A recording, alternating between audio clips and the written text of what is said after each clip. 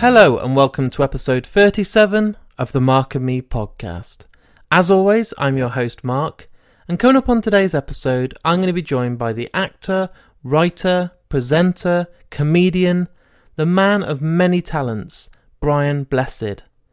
I truly believe that he's one of our national treasures. He's such a character. He's so loud, he's so passionate, he can talk forever. And that's what you want when you're doing a podcast. You don't want guests that don't want to talk. That just doesn't work. And I think he's the complete opposite. He wouldn't mind me saying this. I think we could have done a 10-hour special because this guy just loves to talk. But he doesn't talk rubbish. He talks all about his life. He gives me stories. And it's absolutely awesome as a podcast to have guests like this. So I can't wait to share this with you today. Now, just before we get into today's episode in more detail, what I want to talk about is the last episode. So only a couple of weeks ago, I released the episode with Mads Mikkelsen, one of the best actors right now in the world, one of the most good-looking, handsome chaps in the world. I don't mind admitting that, he's absolutely gorgeous. But I didn't expect such a huge response. I was kind of confident and knew that people would enjoy it, and I knew he's a big name and he has such a big following, but I didn't realise just how big until this episode went live. The Hannibal fans are absolutely unbelievable. The support, the sharing they did on social media. This episode now is by far my most downloaded episode I've ever done. So I just want to say a big thank you to everyone that's listened, and all those Hannibal fans and fans of Mads Mikkelsen and all those girls that love him for sharing this episode, because I'd never dreamt of the kind of downloads this got. I've had so many more followers come along, I've had more people email me than ever, I've had new iTunes ratings, more people sign up to the Patreon, which means I can record more and get more stuff. It's absolutely mind-blowing, so thank you everyone for tuning in. But let's get back into today's episode. So as I said, I'm going to be joined by Brian Blessed, a huge actor.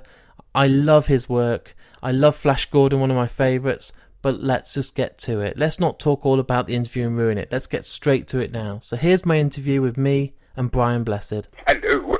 How are you? I'm very well. It's a lovely day. You and I having to be interviewed on a lovely day on a bank holiday. It's far too nice to be inside. It is indeed. How's your day anyway, apart from that? Are you having a nice weekend? Yes. Wonderful. I enjoy life immensely. That's good to hear. So thank you for joining me on this lovely sunny day today. Yes, it's a perfect day. I always get mixed up between this and Whitsuntide. In my youth, we used to go on drama courses, people like Patrick Stewart and myself, in the Calder Valley, wonderful Calder Valley. Happy Valley on television, it is. But the Calder Valley is incredibly beautiful. But it was always Whitsuntide. I can never... this bank holiday Monday, I confused with Whitsuntide. Whitsuntide's later on, isn't it? Yes, it is. I think, isn't it the 28th or 29th or something like that? I'm not sure. Near the end of the month. Yeah, I would get mixed up. I love this time. It's a lovely awakening. I mean, I'm sitting here in my wooden hut. It's full of all the novelties and from my expeditions throughout the world, from Mount Everest to the Lost World. My room's full of it all, and an autographed, big, huge photograph from Buzz Aldrin of Ian Armstrong, the first man to walk on the moon. And I'm looking out my window, and it's just birds in my garden, all out there feeding away. It's just absolutely magic. I think that the spring always catches Britain unawares. It's suddenly wham! And then you see the strength of it. It doesn't matter how much frost, doesn't matter how much snow. Those buds are ready to open, you know. And it's quite joyful. It's absolutely wonderful to be kind of out there. I'm doing a bit of gardening with a day off, which I love gardening. Yeah. I've got a greenhouse full of all kinds of plants, and I love gardening. I've not had television come here, thank God, in the fact that I have an English garden, which is full of all kinds of English plants and woodland trees and bluebells. And then I have a South American garden for my expeditions to the Lost World with stuff. And then I have a Buddhist garden when I kind of went to Everest and met the Dalai Lama and all that. I love it. It reminds me of all my expeditions, and the dogs all sit out there because I've got lots of animals. And it's absolute peace. And I just love it. I mean... anyway, that's the way I am at the moment. Ask me another question, my old son. Of course. So what I wanted to know is, at what age did you want to become an actor? Was it at a very young age, growing up at school? I think that actually actors are incredibly boring when they talk about acting. Yeah. And the fact is that you've got no choice. Good, bad, or indifferent, you must do it. Acting is a must. My biggest love in life is space. From being a child, from seeing Dan Dare in the Eagle comics, and then Flash Gordon, but ultimately, of course, I made the film. As to see it as a child, I was born in Mexborough, near Rotherham and Goldthorpe, and we used to kind of go and watch the black and white version of Flash Gordon in the village in Goldthorpe. 7 miles from Doncaster, and all the coal miners in the Don and Dun Valley. Is the war years. This house of war, baby. The coal miners. They could. My dad could do the whole of Hamlet. He was a coal hewer. 18 tons a day, the hardest work in the coal mines, and he played opening fast bowler for Yorkshire the weekends. And all the coal miners would put on operas and musicals and plays length and breadth of the Don Valley. People like Judi Dench would be playing small parts, and Patrick Stewart, and all that. So it was a kind of great activity. The war years amazing. We could hear the German submarines and our crystal sets and things like that. We had 2 Polish pilots living with us, were part of the Battle of Britain. And it was marvelous. We had a Russian stay with us. It was absolutely sensational. And so the very exciting years, I had this very kind of organic, romantic background. But I mean, Patrick and I and Keith Barron and people like that, it was impossible. I mean, working class people. Patrick Stewart was the son of a milkman, me the son of a coal hewer. We did wonderful amateur theatre in those early days, but it was inconceivable that we could go to drama school, working class boys like that. So when we got our scholarship to go to the Bristol Big Theatre School, I went to Wakefield, and I was a secondary school boy, had no qualifications, no GC. Brian, we've been watching a lad. He can bloody act. We're giving you a scholarship. And I went to the Bristol Big Theatre School, met people like Peter O'Toole. And so I've always kind of been lucky and looked after. But the amateur theatre in the early 40s and 50s was incredibly powerful in South Yorkshire. And so acting is a must. You've got to do, as I said, my biggest love is space. And I would say I'm 60% explorer and 40% actor. So when you were a child, did your parents buy you a telescope or something, or how did that love of space come? We used to make them out of cardboard and things like that. Yeah? And then we'd make the mirrors ourselves. And the school encouraged it all the time. We had great programs on television with Fred Hoyle, and then on the radio, because there was no television. So the radio, you got actors on the radio were the ones who got the Oscars, you might say, the BAFTAs. And they were brilliant. I mean, they were more brilliant then than now when it comes to radio. They specialised in radio and the special effects. I heard The War of the Worlds in the 1940s on the BBC Light programme. It was bloody marvellous. The sound effects. I remember the Martians dying at the end. We were all sitting around this little wooden radio, and the hero said, "My God, I think they're dying." Ooh, ooh, ooh, ooh. They're making these strange sounds. I mean, BBC was sensational. You'd Saturday Night Theatre, you get Paul Temple and Dick Barton, and you'd hear The Lost World, and The War of the Worlds, as I've just said. All these different programs are on. So it was an astonishing time for kind of radio. Of course, we had 2 cinemas. We had the Empire and the Picture House in Goldthorpe, and there they showed every week Flash Gordon in black and white with Buster Crabbe, who was marvellous. A brilliant Flash Gordon, very good series. And when they come out of the cinema, I'd run down the embankment and pretend to be Voltan, the Hawkman. I never dreamed that one day I'd actually play him. So what was it like then when it actually came reality? And Well, it was miraculous. Yeah. I went into the studio to meet Dino Laurenti. Apparently, I've done more television and television serials than any other actor. They were told by Equity the other day. Wow. I think I've done 30 serials on television, from The Three Musketeers to I, Claudius and things like that. So at that time, I was kind of an experienced actor. But I met Dino Laurentiis, and I went to the studio, and there was a painting of Wotan on the wall. I said, that's me. You cast me. We haven't cast you yet, but it is you, isn't it? Yes. And it was a painting of me, but it wasn't. It was a painting of Wotan from the comic strip. I think that Flash Gordon, as always said, people say it's camp. It's not camp. Flash Gordon, as Ken Branagh would agree with me, has got great style.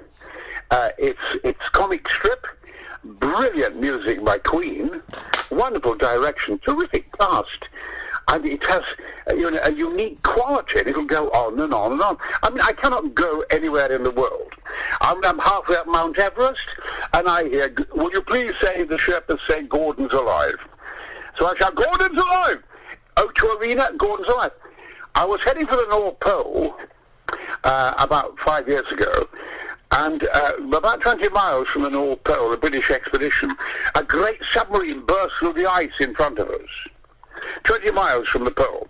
And it was Red October, a Typhoon submarine. And the Admiral got out, wherever it was, and he saw me. There I was with our 11-strong expedition. Oh, it's him. Please say Gordon's alive.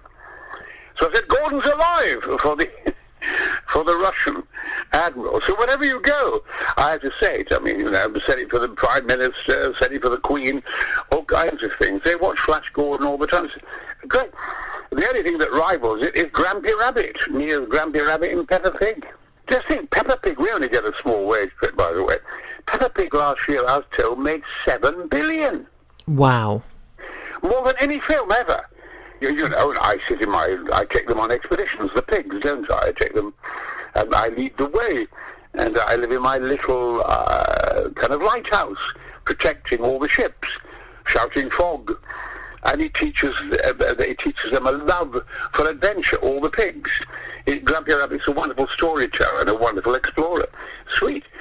So life is very kind to me. You obviously discussed then a bit of your voice acting work. You have one of the most distinctive voices I've ever heard in my life. As soon as I hear you talk... I never think of myself that way, really. I'm delighted to hear it, my old son. Yeah, any time I hear your voice on an advert or a film or a TV, instantly I know it's you, which is a credit to you. Thank you. I do use it a lot. You're going to see me shortly, I think, on the Ladbrokes advert for the World Cup. Oh. I'm going to be riding a great Russian bear, grizzly bear, and I'll be kind of riding on its back. I don't know what they're doing about it. I start filming next week, but it's going to be on television. Are you a supporter? Unfortunately, you probably won't like the team I support. It's Man United. No, well, this will interest you. When I was 10 years of age, in Goldthorpe, our school was called Highgate, and we just won the Totty Cup in 1948. We were 10 years of age, 9 years of age, and we won the Totty Cup in South Yorkshire. And there were no televisions, and Manchester United won the FA Cup. They beat Blackpool 4-2, Stanley Matthews' Blackpool. And we saw bits of it we heard it on the radio, of course. Very exciting Manchester United, very glamorous, with their claret shirts, as they were then. Yeah. And then we're in our village, we've won the Totty Cup, we're kicking our ball around our little school field, little tots we were, and this bus came and stopped. And these men got out, and they were playing their last match of the season. We couldn't believe it, because there was no television. Oh my God. We heard them on the radio, it's Manchester United. And I went up to their captain, you're Manchester United, are you? You're Manchester... Yes, that's right, yes. You just won the cup. We just won the Totty Cup. I said, can we play? Yes, lad. And they got the ball out, and we put our shirts on, black shirts, white shorts, and we played Manchester United. And we beat them 26-0. Wow. They let us win 26-0. And the United team, now this will impress you, was goalkeeper Crompton, a right back Carey, left back Aston, right half Anderson, centre half Chilton, left half Cockburn, outside right Delaney, inside right Morris, centre forward Rowley, inside left Pearson, outside left Mitten. Now how many actors would tell you that? How many pundits could tell you that? That is very impressive. They let us win 26-0. Oh, it was glorious. I had a soft spot for United ever since. When I was, of course, I did rep after drama school, the Historic School, and I went to drama school there, and then afterwards Nottingham rep and places like that. And then, of course, my first big breakthrough was Z-Cars, playing Francis Smith, a tough guy, tough Yorkshireman. And Z-Cars, there was only BBC One and ITV. And we got 28, 30 million viewers a week. And it was 45 minutes live and 5 minutes filmed. So it's an astonishing kind of thing to be in. And so it kind of lit up Britain. It was amazing with that Z cartoon, which you keep hearing all the time, don't you, when Everton play. All the time. And Bellew fought the other night against David Hay, and he was heralded into the ring with Z-Cars. It's amazing. So Z-Cars was a huge hit. Everybody wanted to be in it. It was in 1961-62. Everybody, just everyone to be film stars. The wonderful scripts, wonderful. It was a gigantic. You couldn't walk anywhere in Britain. As I said, it was BBC One and ITV, and that was it on television. Amazing days. I mean, we had great writers and so forth, and the BBC looked after me. And as soon as Z-Cars, when I left it after 2 years, I didn't want to stay in it more than 2 years. They immediately put me in the Three Musketeers as Porthos for Jeremy Brett. And I went on to films and things and that. So I've always had lots of help. And it doesn't matter how talented we are. We all need help, don't we? We always need good Samaritans. And I've always been looked after, and I'm very grateful for that. I was doing a bit of research into your career and everything, and I was reading about Prince of Thieves. Now, is it true that you were nearly killed while you were filming this film? Well, it is actually ridiculous, isn't it? I don't know why I had a huge charger, and of course I'm bloody. I think actors should be experts on horseback, and they should be expert swordsmen. I'm a black belt judo, and from my national service days and all that. And I ride, ridden since I was a kid on wild ponies and God knows what. But it was on a drawbridge, and they had sawdust on it. It was wet, peat. And this is a charger of 17 hands, and the fucking poor horse couldn't keep its feet. It couldn't keep its feet. And crashed down twice right on top of me. And that's where you've got to clear all the bloody shit off the drawbridge, get rid of all this peat, because he can't, when he comes onto the drawbridge, he keeps slipping everywhere. The poor horse can't stand still. So they did eventually, but I hit the deck about 5 times before I think it's about time, that's 5 times the horses landed on top of me. Let's get rid of the peat. I don't know why they were being so thick about it, I must have. It's interesting in that when I was there filming my first day, Kevin Costner was by my side, came up and said hello. And he brought me for the next 3 days a bit of scrambled every morning, a coffee. He was always looking after me. And it was interesting because I almost played Little John, but I wasn't free. So we've got to have you in it. We'll have you as Kevin's father. That's what I don't really look like him. But it doesn't matter. But we want you as the father. We've got to have you in it. No, I couldn't do Little John. Anyway, the guy playing Little John, one day I went into the studio and he said, Christ, Kevin Costner's been bloody awful to me. I said, really, why? He said, Nick Brimble, this actor was. I said, but he's a nice guy. But in the first third of the script, you and he are not friends, are you? He said, no. He's acting it out. Once you become friends, he'll be nice to you. And of course that did happen. But with me as his father, he gave me copies and he became my servant. It was amazing. People were astonished. It's because he needed it to play the part. He treated me as his father. It was fascinating. So he acts by the method. That's a method acting on a whole new level, that is. Yeah. It's to bring me my breakfast and everything. Hello, Brian. I was his father, and he needed it for the part. So again, I was also reading that you're a big fan of Doctor Who, especially in the 80s, is that correct? Yes, well, when I left Z-Cars, the BBC actually offered me Doctor Who. I haven't told anybody. It was a black and white version at the time, and William Hartnell was leaving, he got old, and Andrew Osborne took me for a walk. He said, I want to be a Doctor Who. And I said, well, I'm very young. I was only 26. He said, no, we want to make a very young Doctor Who, Brian. You've got a big following on Z-Cars. I said, and of course I'd done Rep and everything else in the classics, and I said, and how would you play him, Brian? I said, well, I'd want to play him Oriental. What? Like Charlie Chan. His name is not Dr. Smith, is it? It's Doctor Who. He's Eastern. Doctor Who's name is Eastern. He's very Oriental. Yeah. And that frightened the bloody life out of them, so they offered me The Three Musketeers instead. I think Doctor Who's a wonderful series. There have been some lovely Doctors. They're all good in their own way. I mean, Tom Baker's my favourite. And what do you think now that we're now going to get the first female Doctor? Well, I think that's great. It's like, I've always liked women. I mean, between you, I'm sure it's not the case with you, but I would say at least 60-70% of men have always bored the arse off me. They're always macho and they're always full of their own importance. And I always find that most men don't like women. They don't like them. They want to go to bed with them, but they don't like them. But I've always liked women. And whatever I've learned in life is mainly through women. They've been my greatest influence. Oh, some men as well, But there we are. So I think it'd be marvellous having a young woman play Doctor Who. I think it's marvellous. And one of the films that was quite iconic, which I was quite surprised when I saw your name, was when you were involved in Star Wars Episode 1 as the voice work.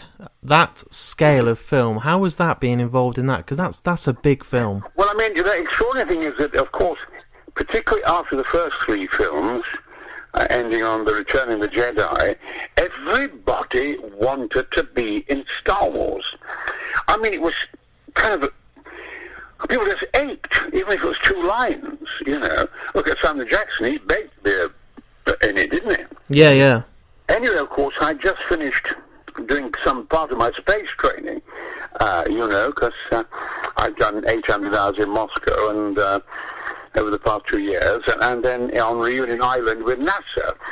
So my love of space and knowledge of space, and I've done about 10 different space things on television, Space 1999, Into Infinity, and all kinds of things. I've done a lot of space, and of course Flash Gordon. And anyway, here, you can imagine, he and I, the director of Star Wars, my mind's racing. George Lucas. George and I got like a house on fire. We met, we went for walks, and he said, I'm doing the new one, and it hasn't been done for 13, 16 years, whatever it is, The Phantom Menace. I said, tricky to continue. Yes, it is, but it is. He said, but your personality is just a bit too strong for a Jedi. But I've got to have you in it. So I bet Boss Nass. Of course, in the final analysis, when the script kept coming through to me on fax machines everywhere, with this strange language, almost Jamaican it was, I realised, of course, he's the hero of the film. His army of Gungans wins the day with the young lad, and he's a hero. But strange, a reptilian character, 20 or 30 feet high, with terrific dive. Of course, in the end, a marvellous scene where I'm sitting way up on that rock, and there's the Queen, and there's R2-D2, and there's all the Jedi, Qui-Gon and all of them, and Obi-Wan, and they're all begging me to save them. It's amazing. Christ me. And I'm sat up there, and the Queen is saying, please, we beg of you, please, Boss Nass, please supply us with your army. It's going to be awful. There's going to be a terrible war. We need your help and strength. And I remember that, and George, because he very rarely directed, he got on with it, he said, Brian, I want you to do something fucking marvellous. Do something fucking marvellous, Brian. And she finished, and I remember going, please, Boss Nass, she said. And I went, it's like a dish. Maybe we can be friends. I did this extraordinary thing with my mouth. And like George went, you mad bastard. It's perfect. This is exactly what we want. And it made them all laugh and jump up in the air. And he said, that's it, because he said, this is the big moment now before the battle. And you brought it about. And he phoned me up about 10 weeks later and said, Brian, that special thing you do, it's cost us about $375,000 in special effects. That's amazing. to match the special effects to your mouth. But then it extraordinary was that he, the end of it all had been finished, the film had been finished, And he just rang me up and said, well, could you come down to London? Come in the studio, Brian. And there I was, and there was his wife and children having a cake to celebrate they'd finished the film. But we have one word to record to end the film. And there was all the staff and everybody. And he said, I'm giving you the last word of the film. Do you know what the last word is? I'm rattling my brain, but I can't think. They give me the globe of peace.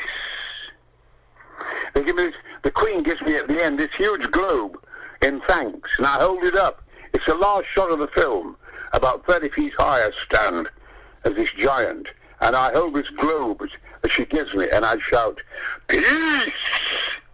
Nice. And that's the end of the film. That's a pretty good thing, isn't it? I mean, you couldn't wish for anything better. But out of interest, you know, I saw them all the films, and George and I, we got on marvellous because we both love space so much. When they were doing The Return of the Jedi, I was doing Henry V with Ken Branagh, which he eventually made a film, as the Duke of Exeter, the great powerful man in armour who leads the British Army in Henry V. And the French king is an old French king. And a man called Sebastian Shaw was playing the old French king, a man of about 87. And I came down one evening for the evening show, rather like it is now. I said, well, Sebastian, I'm fine. I had a strange time. I was in a studio yesterday. Where are you? Because he's quite old. Yes, and he was there with his wife. I've been playing a part. What is it? I was dressed all in black, and I had a black helmet on, and the young actor unscrewed it from my head. What was the name of the character, darling? Darth Vader. I said, what? What are you doing? I said, the whole of the acting profession, everybody throughout the world wants to be are waiting for that helmet to fucking come off, and they all want to be the face of Darth Vader. And you didn't fucking realise? And you fucking didn't. I said, the fucking famous part in filmic history, Darth Vader. I mean, it's got to be. I am your father. I mean, it's got to be the most famous part ever. Ever. I run it close as Zoltan and Flash Gordon, but that's the fucking part of over the past 1,000 years, the best fucking... And he wasn't fucking aware of it. And when you see it, I said, George, I told him that George Rory loves it. No, Brian, he said, I said, why is it? Well, I had to. I wanted somebody who was very old and very, very gentle and slightly oriental. And he did it beautifully. And that Sebastian Shaw wasn't aware of the importance of Darth Vader. Wasn't aware of. He couldn't even remember the fucking character. It's funny. Anyone would give their right leg to be in that part. Absolutely. I couldn't look at him. Lovely man. He was a star of the 1940s, Sebastian. He was a black and white movie star. Very glamorous. But they were nice, man. Black and good actor. When I do a lot of interviews with actors and actresses, I always find it quite fascinating if they ever watch their work back. I speak to some big actors that have never watched their performance. They just don't. What are you? Are you on the fence? Or I don't believe them. Don't believe them. Don't. They're lying. It's a false modesty. Bollocks. All actors are incredibly vain. Of course, and you can go too far with acting. Acting is pretending. It's a great, great art. I mean, Richard Bride, before he died, said, Christ, Brian, you're going on stage and screen and everywhere talking about all your different adventures from the lost world to your moon training and your space training and climbing Everest and all these fucking things, but wonderful expeditions to the lost world, North Pole, South Pole, God knows. And you never praise actors. I said, well, no. Will you say something? So I did. Well, I remember on television somewhere saying, well, and so I'll say it now, that in actual fact, I think that acting, and I can be very objective about it because I'm an explorer as well, acting is the hardest of all the arts. It's the toughest because in opera, and I can sing operatically, in opera, you can say I've got a cold. Well, my voice is not quite right. I've had a cold all week. And in ballet, you can say, well, my ligaments giving me trouble, my hamstring's a bit stiff. But in acting, your body, your eyes, your face, your voice, your imagination, your heart, your soul is judged. And 90% of the time, you're shot down. And you've got to have the courage to next day go back on stage or go back in front of the camera. It requires great strength. But I said to Richard, but nevertheless, Richard, and I said to an audience, that Hamlet says acting is holding up the mirror up to nature, holding up the mirror up to life. But climbing Mount Everest is life. And there's a huge difference. So at the end of the day, it doesn't matter how marvelous the actor and how marvelous the work he does. And I talked to Ken Branagh about it, he roars in laughter. We are acting. We're pretending. Yeah. Anyone who says, oh, I lived the part and I went home and I couldn't get rid of the part. Well, fucking get rid of it, you idiot. Yeah. You're pretending when you go away from the studio. Don't fucking inflict it on other people. If that's silly, it's vain. Of course, as I said, actors are immensely brave. And I've never known many actors. I know Branagh. I've known Branagh for 30 years. We have a father-son relationship. But I'm the son, he's the father. He's an old prick compared to me. But I am terribly young. But most of my friends are explorers. And I've just been reading that you've got a new book coming out, Pamphlet in My Kitchen. I've written 7 books now into my talents. And the latest one really is about, my involvement from early on, from being a child with animals. Yeah. Because I do a lot for the World Wildlife. I was part of leading the project to get Annie, the elephant, its home. And I work on gorillas and bears and God knows what. I do a great deal for the Born Free and all these different things. And so but in the 60s, I bought this house in Richmond, and I was in Z-Cars for a few £1,000. It has a huge back garden called Clarence House. And one of the great naturalists said, Brian, we can get lots of cages, fill them with wonderful plants, make them beautiful and friendly, and we can gather all the wild animals all over Britain that people had bought. You see, in those days, in the 60s, you could buy a fucking elephant from Harrods. Rhinoceros. It was terrible. It's mental. But not... So all over the country, people have mountain lions. That's why you keep hearing about them in the country, because they're being bred and they're being fucking released. In the countryside, there's a blackback also. People have had them and released them because they can't... If they have them as babies, then they can't handle the adult. But anyway, we worked on rescuing animals. We sent them back to the ocelots, margays, jungle cats, leopards, etc. Now, so we'd rescue them, and then the Minister of Agriculture and Fisheries, and Bosworth and me, we'd send them back to the country of origin. Now, my father and I we had a great love of animals in Britain. I mean, but David Attenborough up to the 60s was doing Zoo Quest to Paraguay and bringing animals back to Britain. We all got educated. We suddenly realised that putting animals in cages is not on, It was just not on. And suddenly, so it all changed. But we were brought up on circuses in the village in Yorkshire as a little boy and saw some lions for the first time. Johnny Weissmuller films, Tarzan. We all wanted a fucking lion. Now, when I was a little boy, my dad took me to see Jungle Book. No, these Jungle Books you see now are fine, no better than fine. But Alexander Korda, if you get a chance, get it. With Mowgli played by Sabu and Orson Welles' acting company, and the cast, fantastic, wonderful jungles, wonderful. Shere Khan is amazing. And the Black Panther in it, it's simply sensational. The whole film is full of the most wonderful animals, a wonderful storyline, wonderful jungles and temples. That's in the 60s. Alexander Korda.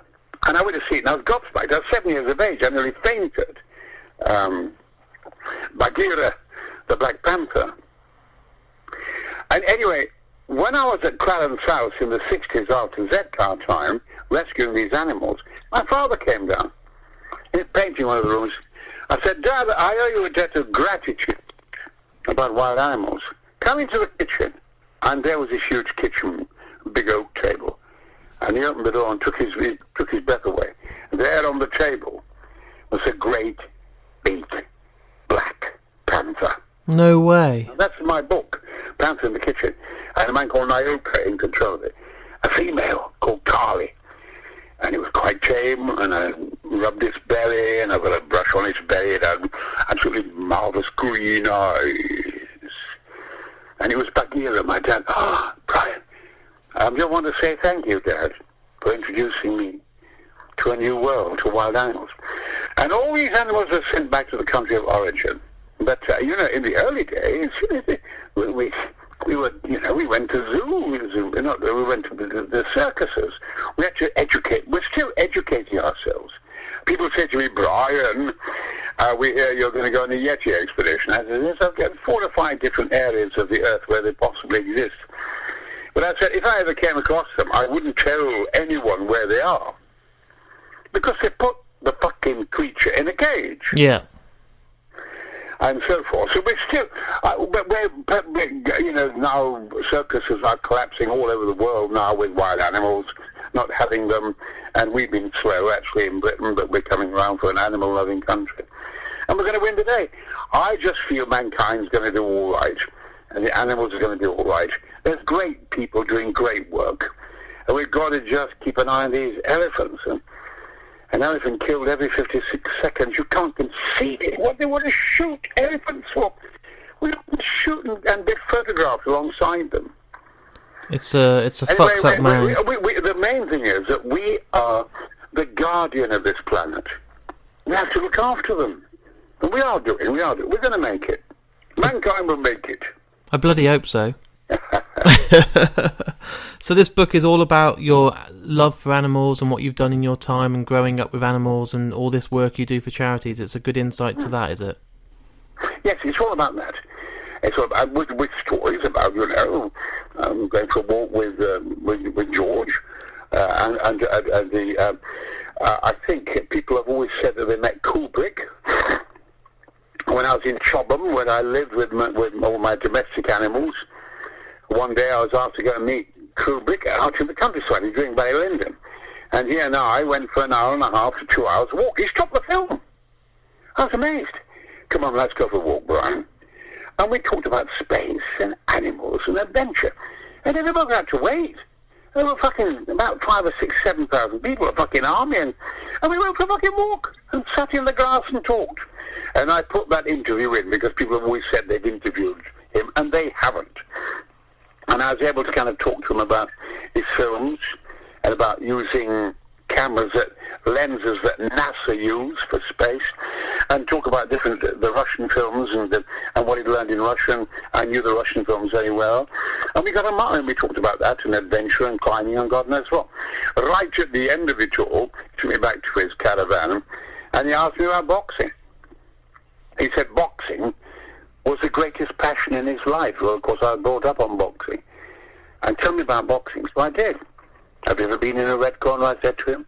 Have you ever been in a blue corner? No, Brian.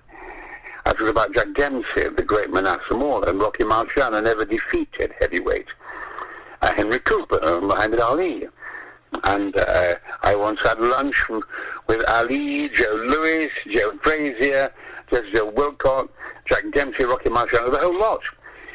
At Dempsey's restaurant, which is mentioned in Godfather, the first Godfather, Dempsey's restaurant, and Jack Dempsey was there, and I was in that restaurant with all these top boxers, and they all said, I said, who is the best amongst you all throughout history? Oh, without question. Muhammad Ali said, of course, he was Cassius Clay at the time, the best by far was Rocky Marciano. He never got beat. We all got beat. He never got beat. Nobody could beat him. So Rocky Marciano was voted the greatest heavyweight of all time by these top, wonderful boxers. And of course he was there. He was very shy. Considering he was a monster in the ring, a terrifying puncher. He could punch non-stop for 500 rounds, apparently. The fittest ever. And it was wonderful to be with them all. And because then when I realized at Kubrick, I said, that's why you brought me along. I said, I want to do a boxing film, Brian. It's my biggest love in life is boxing. and I wanted to be part of it. So that's why he wanted to see me. But he stopped all the filming. On Barry Lyndon, sheep and officers and army, and we went off for a bloody walk.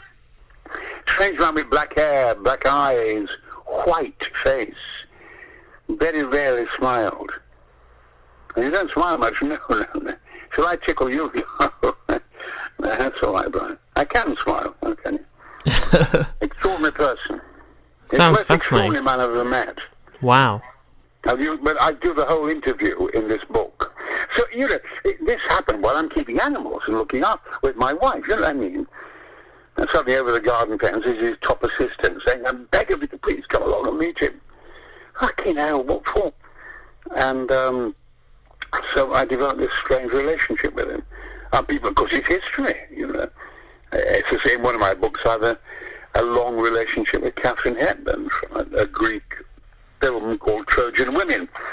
Michael Takianis, who directed Zorba the Greek, directed it with Katharine Hepburn, Vanessa Redgrave, Genevieve Bourgeois, and Irene Pappas. And I was reading Man to them. It's a film that's not seen, Trojan Women, an art film. But Hepburn had the same effect on me. We had a tremendous time together. I worked with her for 15 weeks on the film. And it was interesting meeting him. But his knowledge is astonishing. His knowledge was, amazing. And of course, we had this nearly 2 hours together, and I left, and I never fucking saw him again. That was it. I never heard from him, and I never saw him again.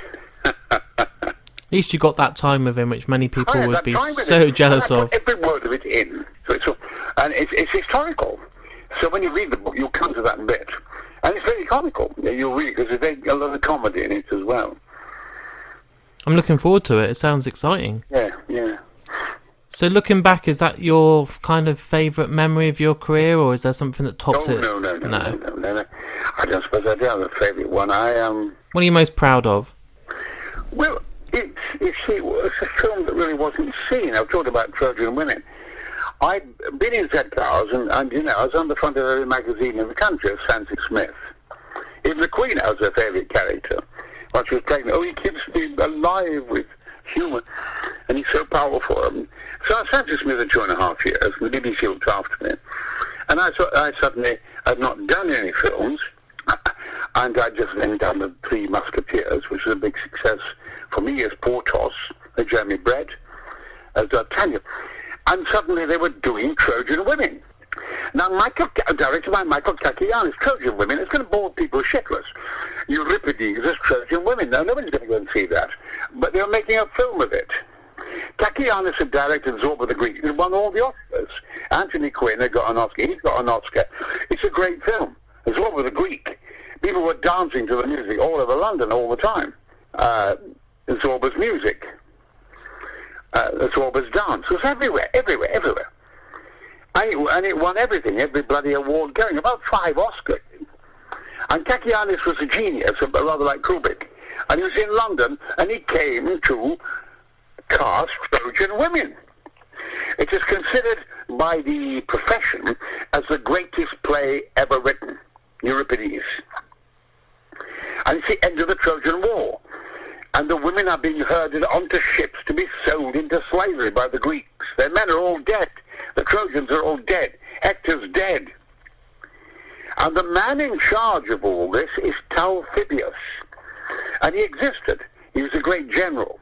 And he has to marshal all these women, thousands of them, onto ships and try and comfort them. He had to get a man, powerful man with a heart. He existed. And he'd argue with Ulysses. He'd argue with Agamemnon and fucking tell him off. Anyway, they had got Katharine Hepburn as Hecuba, Genevieve Bourgeois was Anne of 1,000 Days, she was then Cassandra, Irene Pappas was Helen of Troy, and Vanessa Redgrave was Andromache. Fucking Redgrave at her best with blonde hair. Young. Pappas as Helen of Troy, fucking theatre in the Guns of Navarone. This wonderful Greek. And Takianis directing it. And they got all the women. They got the locations and the lot. And they came to London to cast Talthybius. And Katianis saw Robert Shaw, Sean Connery, Robert Shaw, Laurence Olivier, every fucker you can think of. And he turned them all down. And he said, they can't do it, they can't do it, they can't do it, they're too English. And it's a terrible stage, you know, all these great top actors. And they'd go and read for him, and he insisted they read for him, and he'd fucking throw them out. And Maud Spector said, it was awful, I'd had enough of this. He said, right, I'm going to get my car. I cast it in Europe. I've got the 4 women and all, and the thousands of other women. I don't need a fucking English actor. And he's a genius. And anybody else who's not really. In a gymnasium just round the corner, there's a man called Brian Blessed. I don't know, a wonderful name. Yes, he's not done any films. He's just on television. He's very big on television. But he's only around the corner. Just before you get your car, you can just listen to him. Okay. So I came out of the gym pouring the fucking sweat in a fucking tracksuit in Hill Street, opposite where the Beatles were. So I came in there, and then he was waiting for me. And he said, look, please, sit it down. I'm not saying the greatest moment of my life. I'm just saying this was, for me, the most amazing experience of my life artistically. And he said, sit in front of me. Look, I've had all these English actors do this. I only want you to read 3 lines. And if you make them English, I'll throw that fucking table at you. If you give it an English expression. Right, he said, I've just had Nigel Davenport do it, and the lines are quite simple. Here are the lines, Brian. You're talking to Hecuba, Catherine Hepburn, as Talthybius, and you say, you go with Odysseus. His wife's a good wise woman, so they say. That's what you say. Well, I'll give you a read. I just had Nigel Davenport do it for me, right? He came in and said, you go with Odysseus. His wife's a good wise woman, so they say. If you do that English like that, I'll go insane. And they've all done it. Laurence Olivier's done it, Robert Shaw's done it, they've all done it. All the top actors have done it. Top film stars, everybody. Robert Moore, everybody, they're all, Kenneth Moore, all of them. And I remembered from my studies the ancient Greeks. They speak, when the ancient Greeks, from Homer to everything, the ancient Greeks at the time of the Iliad and the time of Ulysses had a bareness of speech. Spartan. So instead of saying a coloured mountain or a wonderful varied mountain, they would say a big mountain, a small mountain, a white mountain, a black mountain. They didn't colour anything. They spoke the truth bang on. I remember that they were kind of naked in expression, black and white. So this is how I did it. I looked at Kakianis and I said, you go with Odysseus. His wife's a good wise woman, so they say. Say it again. You go with Odysseus. His wife's a good wise woman, so they say. So they do fucking say. You don't embroider it. I said, sit down. I finished my coffee. I'm getting on my car. And in came Joseph Chaptel, the producer. Hello, Michael, the car's outside. Yes. Who is this? His name is Brian Blessed. He's playing Talthybius. I fucking walked out of there, absolutely shaking with excitement. That meant I had 20 scenes with Catherine Hepburn. Dream come true. Yeah. I mean, it's a film that's very rarely seen. But it's a great classical film. It's not fucking Toy Story. You know what I mean? It's, yeah. But some of the acting in it is unbelievable. But Kakianis' direction, and she taught me so much as well, was amazing. Anyway, I thought if I get head off, love, I better get going. Is there anything else you'd like to hear from me, my old son?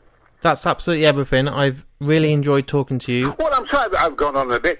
I do believe, that as mankind we're going to make it. You'll say to me, Brian, isn't it dangerous going up Mount Everest? Isn't it dangerous going to the South Pole, etc.? I think the greatest danger in life is not taking the adventure. There are Everests everywhere. It can be, your garden shed, your greenhouse. You've got to take another step in your Zimmer frame. I believe in people. I believe we're going to make it. And I believe that nature doesn't cheat. Talking to you, we've all got something that nobody else has got. And you've got to be allowed to bring it out to fulfill your dreams. And don't let the bastards grind you down. That's advice I think that is valid for anyone that's listening right now. So I hope that helps. Fucking marvellous interview. I've not talked like that for years. Thank you, sir. You gave me a marvellous interview. Thank you. So there it is. There's my interview with me and Brian Blessed. And as I said at the start today, this guy can talk. But I didn't want to chop and edit it all out, because all of the stuff he told me and all the stuff he discussed I think is gold. So I kept it all in there. I absolutely love his stuff about Doctor Who. I absolutely adored his stories about working with George Lucas and Star Wars. What a great guest. So much fun, and hopefully a guest I can get back in a year or two where we can talk more about other stuff that he's done since, because I don't think he's going anywhere. He's so passionate about everything he does, and he really is one of the best actors in the business. So thank you, Brian, for joining me. Also, everyone, if you've enjoyed the episode, I've noticed that a lot of new listeners are jumping on board. I have got another 36 episodes sitting on iTunes or Spotify or Podomatic. Jump on markandme.com and they're all on there. You've got guests like Jason Mewes, Corey Feldman, Tommy Wiseau, Sir Anthony Hopkins, Kevin Smith. There's hundreds of people on there. Napoleon Dynamite himself, John Heder. They're all on there and they're all free. But, as always, with all podcasts, there's running costs of putting them on the server. The space I needed for the Mads Mikkelsen episode had to be doubled, so I had to pay quite a bit of money to get that. But I've been able to have that support from my Patreon, and I'm really grateful. So if you do want to support the podcast, it costs less than a Mars bar. It's about 60p if you want to donate. And that really does help and goes a long way for me being able to travel, do more interviews, get better equipment, and it all helps in me giving basically you more content, which results in more episodes. So it's a win-win. Thank you everyone for listening today. I'm going to say now, it won't be a 2-week wait because my other podcast, Skip to the End, is having a week off, but I don't take weeks off. So I'm going to get another episode of Mark and Me done, and it won't be long until you're listening to that. So stay tuned, and thank you again for all your support, and I'll speak to you all again soon.